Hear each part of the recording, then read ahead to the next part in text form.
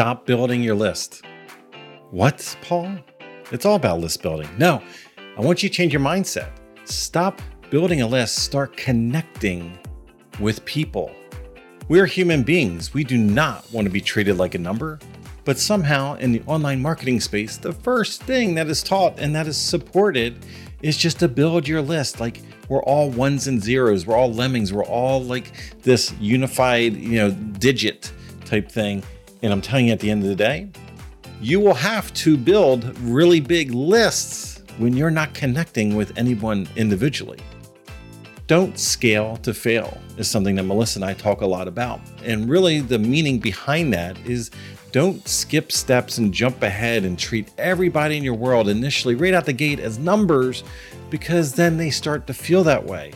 When you're building initially, we typically have a little bit more time resource.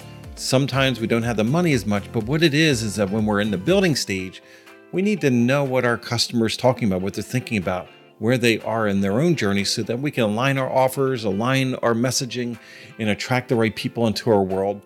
And the only way to get that is we have to give people the time. Stop treating everybody like a number. Don't scale to fail. I've said this before, and I'm just going to repeat it again. Don't build your list, build your connections. Who are you going deeper with? You can actually probably achieve all the goals that you have by having a deeper connection with fewer people. That's something that Melissa and I are all about. That's why when we have our offers and our high-end memberships that we have, we made a conscious choice to go the opposite direction where the market is.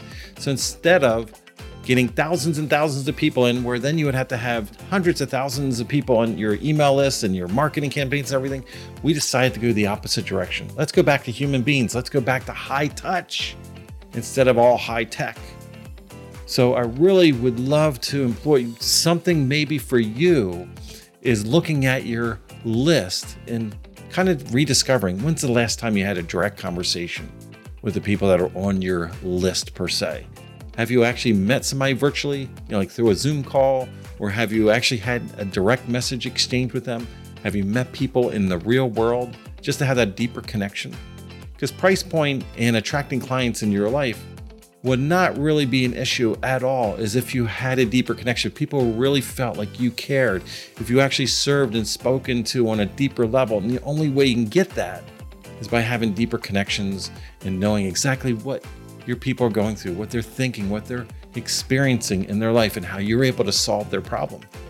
Because I know on my end, and I'm sure you've had this happen as well, in our lives, we bought a subservient product or service in the marketplace. It wasn't necessarily the best, but because we had a deeper or a more connected relationship, we bought through our friend, we bought through somebody that we were deeper connected with than the market itself.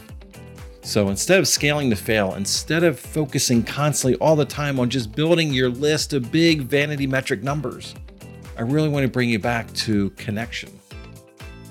Build your connections. Go deeper with fewer.